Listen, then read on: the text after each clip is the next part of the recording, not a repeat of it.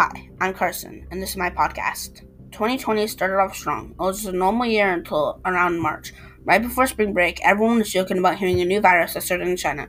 Then a couple days before spring break, we hear an announcement that we wouldn't have school for 2 weeks. Everyone was excited. But then in late March, COVID-19 cases had reached 50,000 worldwide. Everyone was getting a little scared. Then the COVID cases kept rising. To this day, there has been millions of COVID cases and millions of deaths. It's a new year now. Things are getting better. There's a new vaccine that has been tested to work. We all had a crazy 2020, but we will get through it together.